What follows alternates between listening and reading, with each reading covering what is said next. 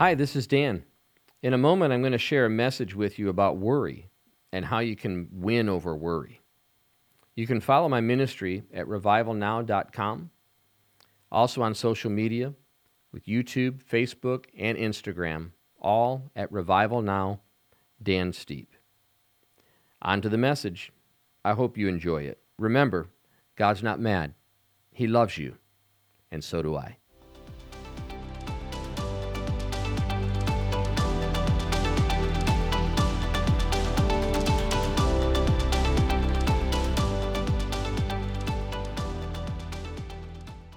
So I want to share a message with you today that I titled How to Win Over Worry.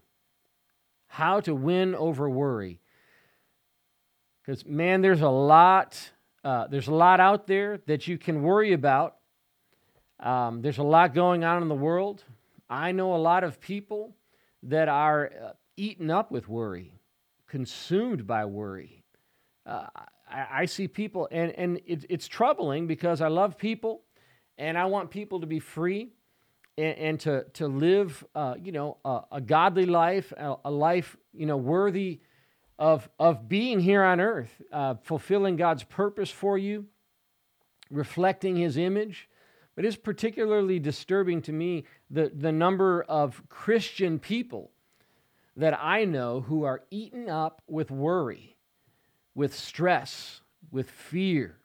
It's affecting people physically, spiritually, and in every way. And clearly, we can live above worry.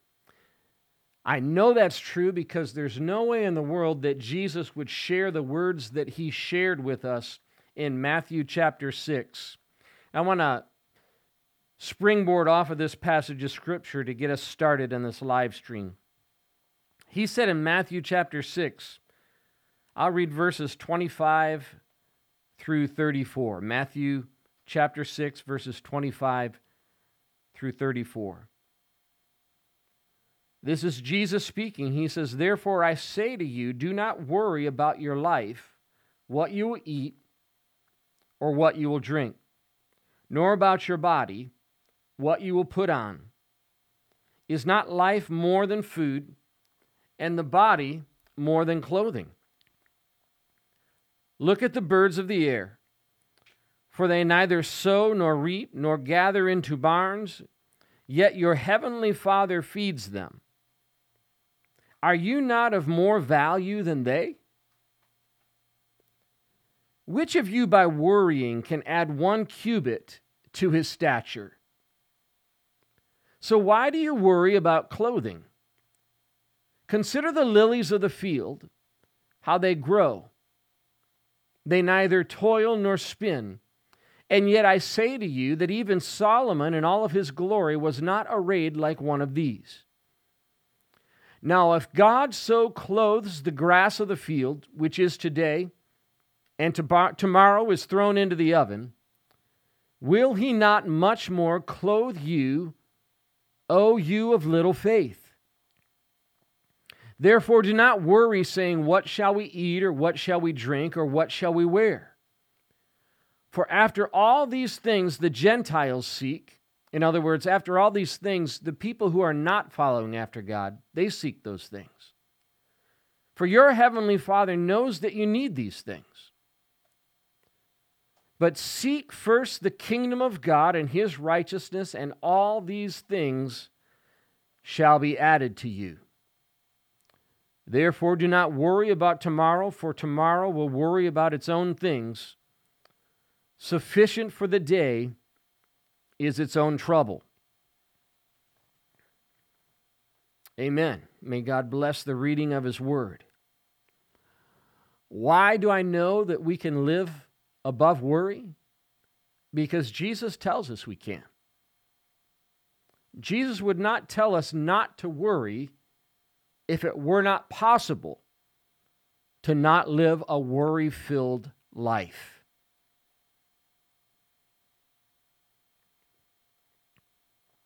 And the money verse, verse 33, "Seek first the kingdom of God and His righteousness, and all these things shall be added unto you.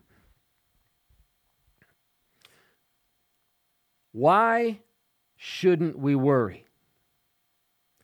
You know, having looked critically at my own life and the lives of other people, those around me, there's two words that describe our situation. I want to talk a little bit about those two words. The words are filled and unfulfilled. Filled. Our lives are so full. It's one of the most obvious characteristics of our daily lives is we are busy. I don't know if we should be that busy. I don't know if we're busy doing the right things, but our lives often resemble overpacked suitcases. You know, the kind suitcases back when I was a kid, you know, they were like hard case and you could sit on them to close them. It's a little different now with all the zippers and the wheels and everything that accompany our suitcases today, but overpacked suitcases, and you would sit on them and then you would try to, you know, force that clasp closed, and, you know, like if somehow those clasps opened up, like that the lid would fly up and clothes could even, you know, kind of come shooting out. But that's what our lives often seem like, just overpacked. We're almost always behind schedule, rushing, moving on to the next thing, frazzled, trying to pack too many things into our schedules. I mean, it's hard not to be busy. And somehow, busyness has almost become like a status symbol. Like it's a badge to be worn proudly that I'm busy all the time. That somehow being busy equates to importance in our lives. Like busyness and importance are somehow synonymous when they're really not. And we'll say things to people like, I know you're busy, but do you have just a minute? Well, first of all, like, what's that really communicating? Other than my stuff and my life is the most important thing going on. Or somehow your busyness is more important than my life. Or even your busyness is more important than my busyness. Being busy has become a way of identifying ourselves. So then when we get to the end of life, or we come to a place of retirement, whatever that's supposed to look like in your own life, when I no longer have an occupation to identify my life by, where does that leave me? Isn't it interesting that when people want to get to know you, know who you are and know what you're about, they'll always say, what do you do? You could give all kinds of answers, but until you give the answer about what is your occupation, what's your career, what's your career path or your business, they're still wondering and they're still asking. Busy. Our lives are just filled with stuff. And if it's not filled with busyness for work or career or ministry or family, it's filled with ways that we try to entertain ourselves, ways that we try to escape from the realities of our lives into some other quote reality. But more, and that's like more enslaving than our occupations are our preoccupations. I mean, it's a mind filled with ifs. If I do this, what happens next? What if is like the words that go on the front end of our thoughts and our statements, filled with what ifs. And there's always been what ifs in life. What if I get that new hairstyle? What if I eat that food? What if I don't do what I think someone else expects me to do? And then you get down to, current times. What if I get the virus? What happens if I take the vaccine? What if I lose my job? What if I'm not allowed to travel? What if a certain president is elected? What if my money runs out? What if my health fails? And we live in this constant preoccupation of what ifs. And most of our suffering is connected with those preoccupations. And I don't have all the answers, but I know that Jesus tells us in His Word not to worry. And I know that these words are penned specifically to believers. Our lives are so deeply molded by worries about tomorrow that today can hardly be experienced in its fullness.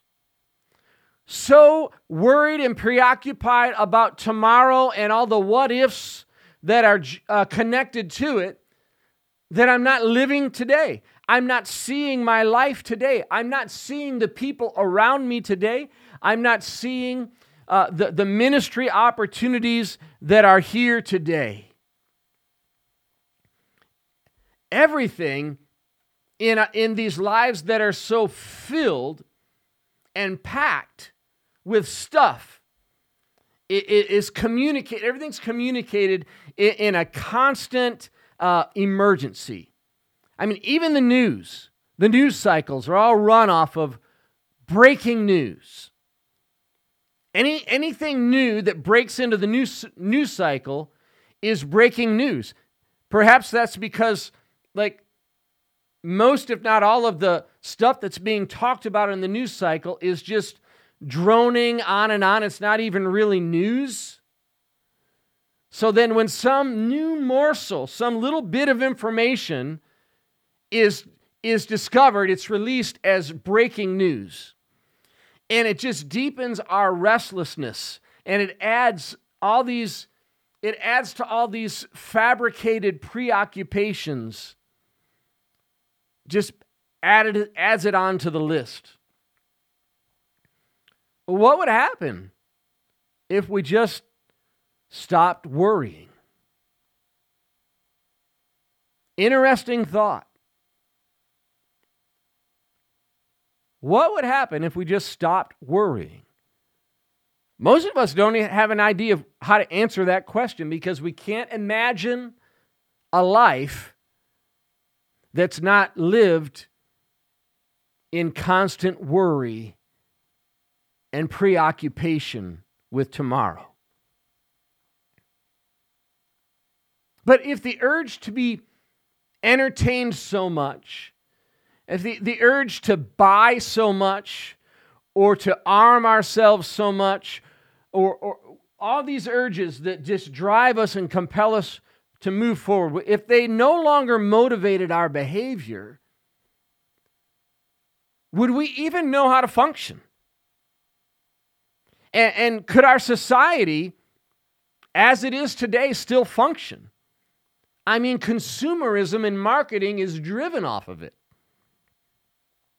And we're caught in this web of false expectations and contrived needs, right?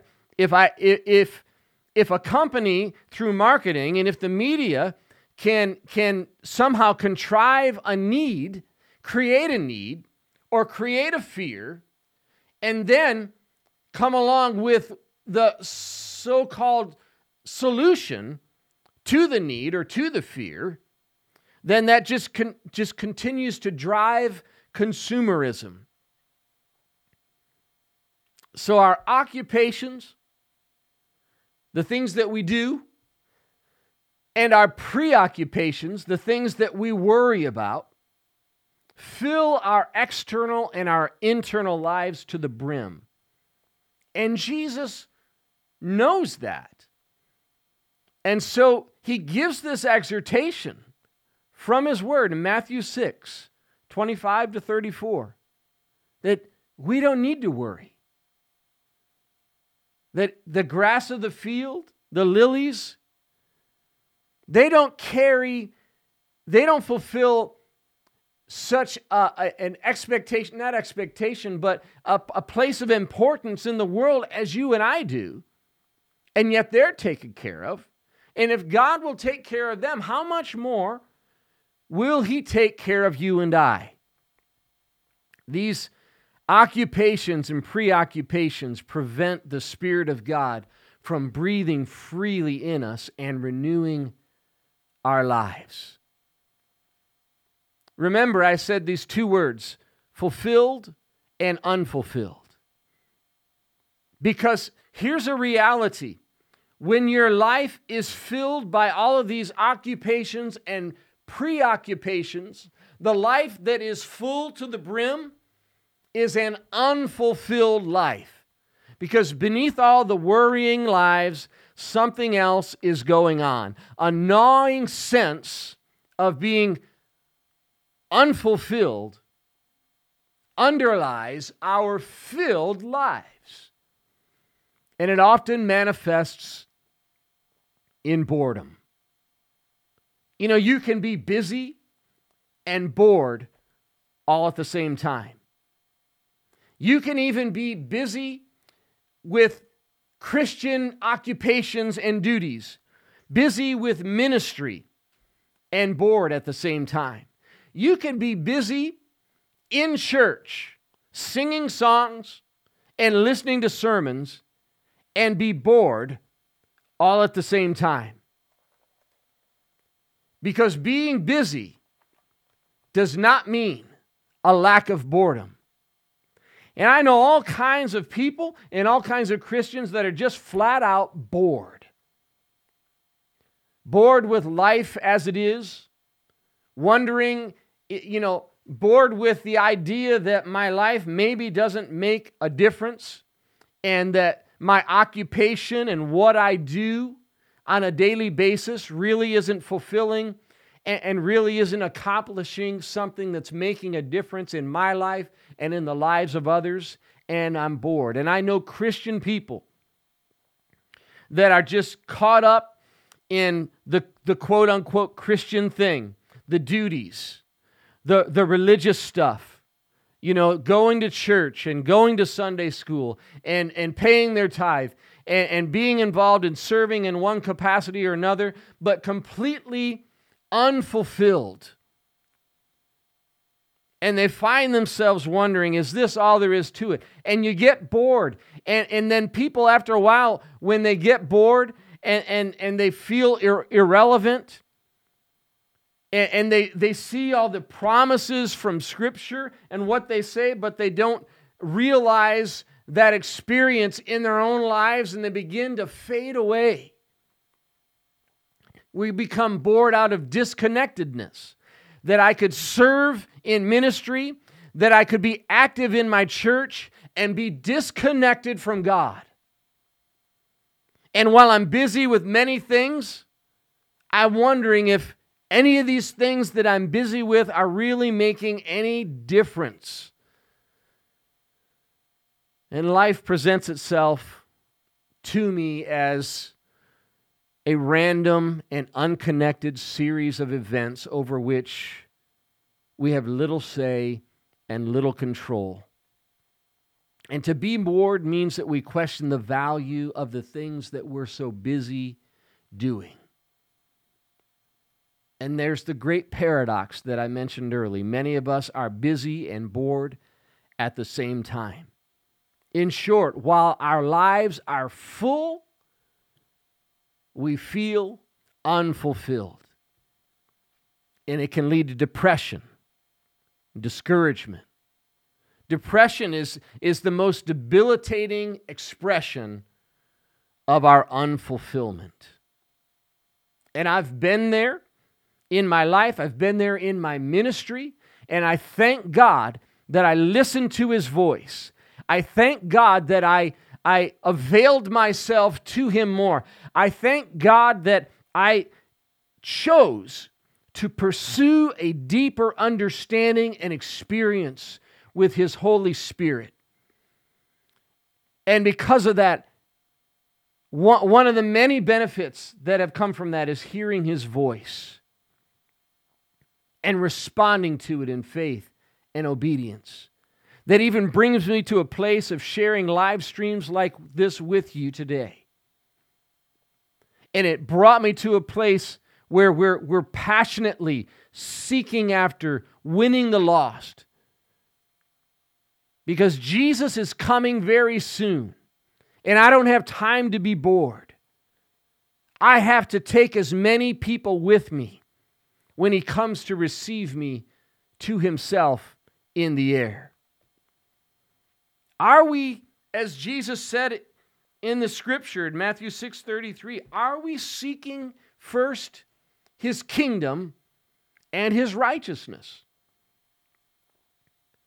Because you can go to church every Sunday, you can go to church every day of the week and still not be seeking His kingdom, His heart, His purposes in the earth. Are we seeking His kingdom and His righteousness? Jesus responds to the condition of being full yet unfulfilled, of being very busy yet unconnected all at the same time. The condition of being all over the place and yet never being home. And it's of this condition that Jesus speaks when He says, do not worry.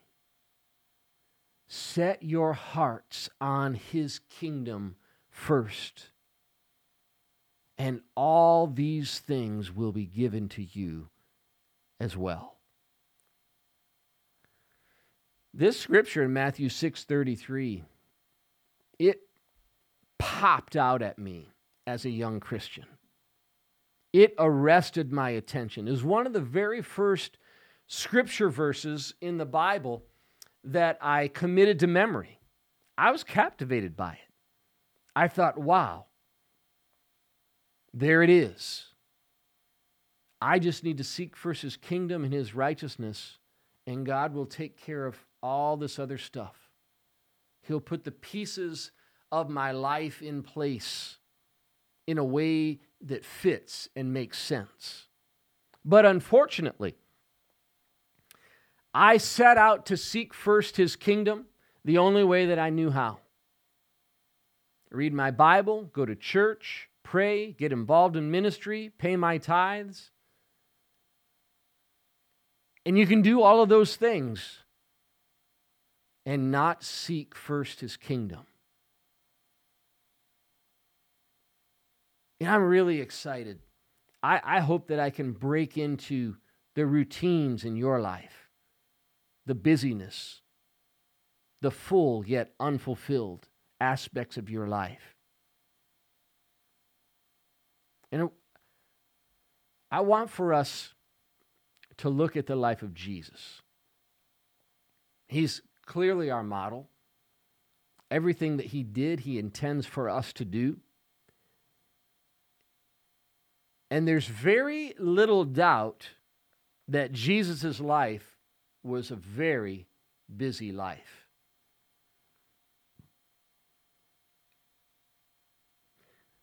Hey, if you're watching, please let us know where you're watching from. Give us an emoji hand wave. Say hi to us. Let us know where you're watching from. We like to celebrate our expanding and growing, I don't want to say audience, but followers on social media through our live streaming. So it's really important to understand that Jesus' life was a very busy life. And yet, He's the one, in the midst of His busy life, he said these words, "Don't worry. Tomorrow will take care of itself. Just seek first the kingdom of God and his righteousness, and all these things will be added unto you." It'll be taken care of.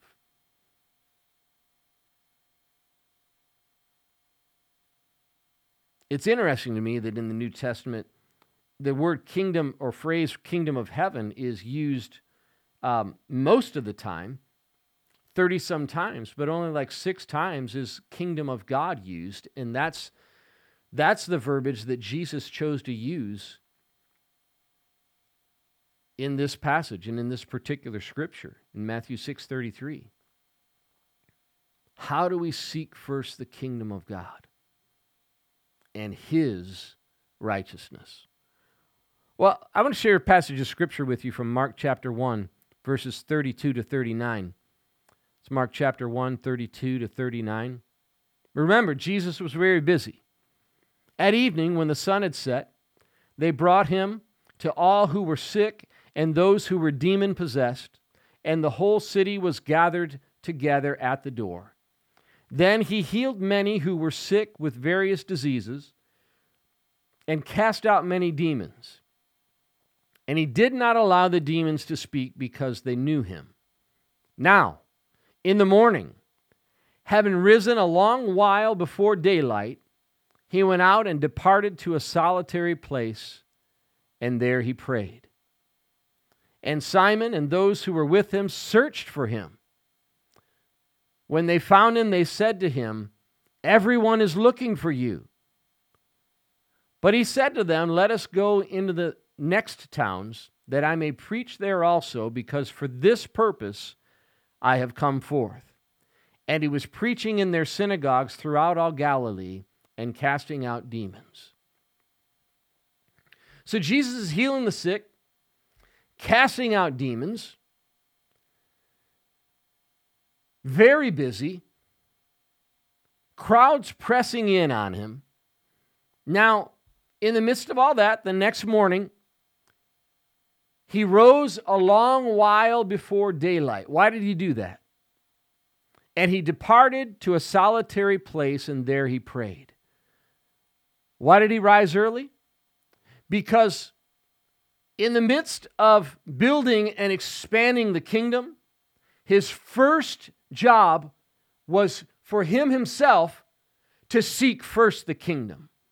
And so he rose early in the morning, departed to a solitary place, and there he prayed. There, in the midst of all of his busyness and all of his ministry activity, there he sought the kingdom of God and his righteousness.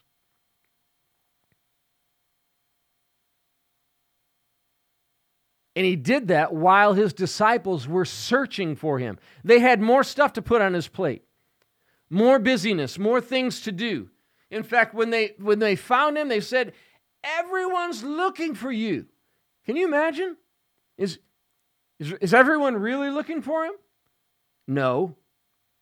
But some people are. Maybe a lot of people, maybe not. But one thing I found out in ministry is that people want to make their crisis your crisis. And most of the time, what seems so urgent to them is actually not urgent, but it is to them. There are actually very few things that are emergency level urgent that can't wait another hour or another day or until you get back from your vacation. But in the life of a person who is filled yet unfulfilled and occupied and preoccupied so much that they live in a world of what if and worry, everything in their life is urgent. So they come to him and they say, "Everyone's looking for you." And this was his response to them. He didn't say, "Oh, I didn't realize I was so popular." He didn't even say, "Well, I hate to disappoint them," but he simply said, in response to them saying, "Everyone's looking for you," he said, Let us go into the next towns that I may preach there also, because for this purpose I have come forth. Jesus had a singularity of focus. What purpose was it that Jesus came for?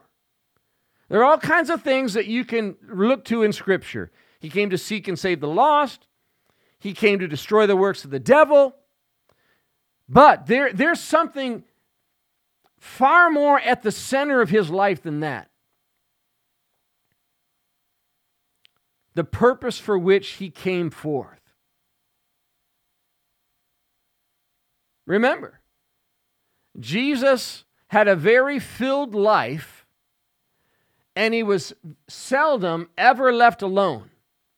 And everything that we know about Jesus indicates that he was only concerned with one thing: to do the will of his Father. Seek first the kingdom of God and his righteousness.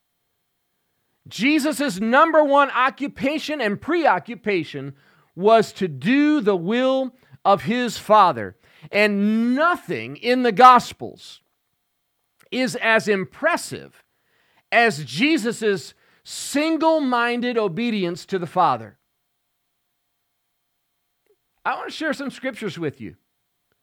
From his first recorded words in the temple, he said, "Did you not know that I must be about my Father's business?" To his last words on the cross, where he said, "Father, into your hands I commit my spirit." And everything in between, his only concern was to do the will of the Father.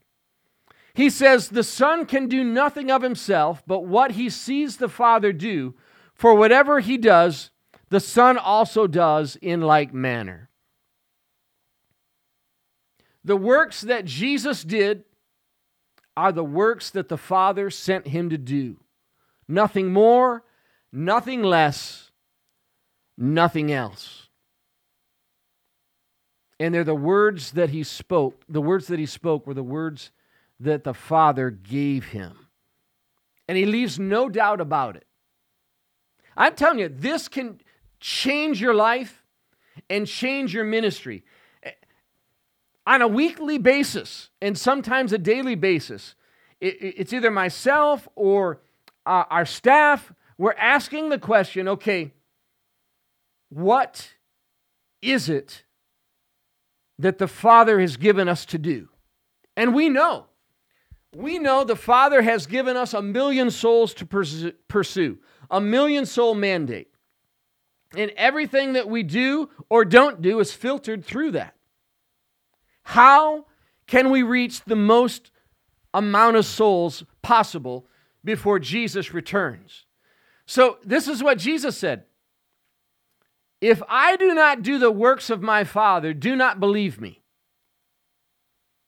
How about that?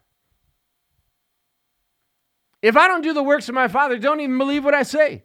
He said, "The word which you hear is not mine, but the Father's who sent me." How many of us can say that? How many of us can say that our lives are truly ordered around what our Father is saying to us? Because that's what it looks like to seek first the kingdom of God, and not my righteousness, but his. Jesus is not our Savior simply because of what he said and what he did for us. He's our Savior because of what he said and did in response and obedience to the Father. That's why the Apostle Paul could say, "For as by one man's disobedience many were made sinners, so also by one man's obedience many will be made righteous." Jesus' obedience means a total, fearless listening to his Father's voice. Total, fearless listening to his loving Father's voice. Hallelujah. The Father opens himself up totally to the Son and puts everything in his hands. All knowledge, all glory, all power. And the Son opens himself up totally to the Father and returns everything into his Father's hands. And everything that Jesus did, he did and he modeled for us to do. John 16:28, I came forth from the Father and have come into the world. Again, I leave the world and go to the Father. We'll never understand the full meaning of Jesus' richly varied ministry unless we see how the many things are rooted in the one thing, lovingly listening to the Father. Our lives are destined to become like the life of Jesus. I hope you know that today. Your life, regardless of who you are, where you come from, and what's going on in your life at this very moment, your life is destined to become like the life of Jesus. No matter what you've done, no matter how bad your sin, here's a truth for you. Your life was destined to become like the life of Jesus. Everything that belongs to Jesus is given for you and I to receive. All that Jesus does, all that he has done, and all that he will do, we may do also. He withholds nothing from us. He said in John 15:15, no longer do I call you servants, for a servant does not know what his master is doing. But I have called you friends. For all things that I heard from my Father, I have made known to you.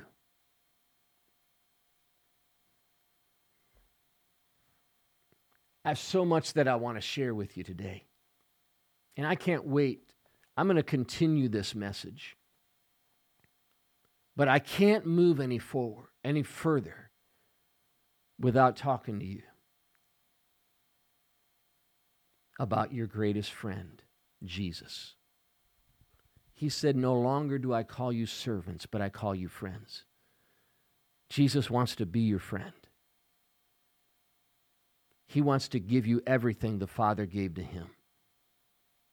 He wants your life to look like his life and for you to do the works that he did through your life. I'm talking to somebody today that's not even walking with Jesus in a personal relationship. And God through his Son, wants to make you the greatest soul winner this world has ever known, in spite of everything that you've gone through and come through. Would you receive Jesus Christ as your Savior today? I pray you will. Jesus is coming back soon. The clock is running out. Jesus voted for you. The devil voted against you. But today, you can cast the deciding vote. I'm going to pray a prayer. I want you to repeat this prayer after me out loud. A simple prayer of salvation. Jesus said, if you confess me before men, I'll confess you before my Father in heaven. The Bible says if you confess with your mouth that Jesus is Lord and believe in your heart that God raised him from the dead, you will be saved. So I'm going to give you that opportunity right now. Just repeat this prayer out loud after me. Lord Jesus, I admit that I've sinned. I believe you died for my sins and rose from the grave to give me victory over sin and death. I confess my sinfulness to you. I repent of it. Please forgive me and come into my heart and life and make me a new person. In Jesus' name, amen. Amen and amen. If you prayed that prayer together with me, let me be the first person to welcome you to the family of God. You are my newest brother or sister in Christ. The Bible says, whoever calls on the name of the Lord will be saved.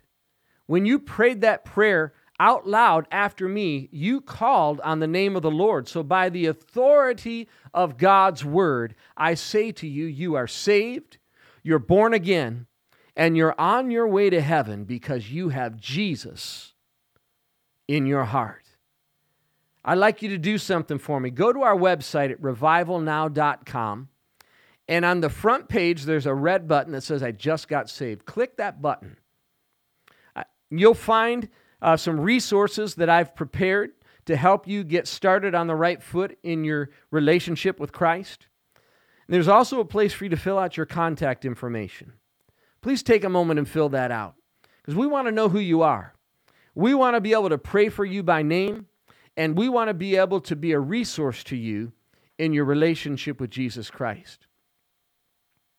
And while you're there, make sure you scroll down to the bottom of the front page of our website, and you can subscribe to our e-newsletter and get every other week we'll be sending out updates through our weekly e-newsletter, or bi-weekly, I should say. So we want you to be able to take part in that with us also. Amen. I also want to give any other people that are watching, all of our partners, our ministry partners across this country and around the world. Maybe you've not partnered with us financially before. We want to give you an opportunity to do that today if you'd like to.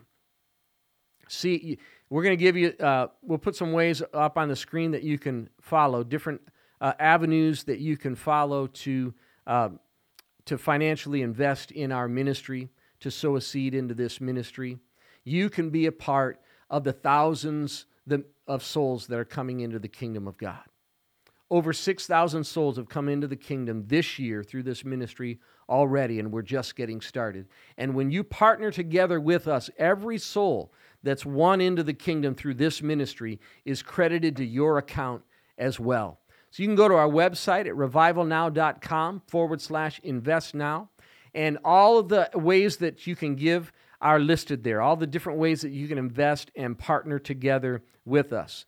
There's a form that you can fill out there that we'd appreciate you would, if you take a moment and fill that out. If you want to receive a statement at the end of the year of your giving you use for taxes and so forth, we need you to fill that form out, because some of our giving platforms do not provide that information, and this is the only way that we can follow up with you. So take a moment and fill that form out. But you can text RN Give to 888-364-4483. You can find us on Cash App at $RN Give, and on PayPal at RN Give. If you like to give the old-fashioned way, you can make your check payable to Revival Now, P.O. Box 411, Marysville, Ohio, 43040. That's Revival Now, P.O. Box 411, Marysville, Ohio, 43040. Amen. Well, as you're making your kingdom investment, I just want to pray for you. Father, in the name of Jesus, I thank you for everyone who's listening to this live stream and everyone who listened to it recorded. Thank you for the souls. Thank you for the people that are saying yes to Jesus right now. Bless them, Lord. Pour your Spirit out upon their life. I speak blessing and breakthrough and freedom and victory and abundance and overflow in every area of their lives, relationally, financially. Bless their health. Bless their marriages. Bless their businesses and ministries. Bless their occupations for your glory, Lord. We'll give you all the praise and the honor in Jesus' name. Amen. Amen. Well, from myself, my wife Shannon, and everyone here on the Revival Now team, we want you to know that we love you, we believe in you, we're proud of you, and we're praying for you, and we can't wait to see you again soon. So until the next time, God bless.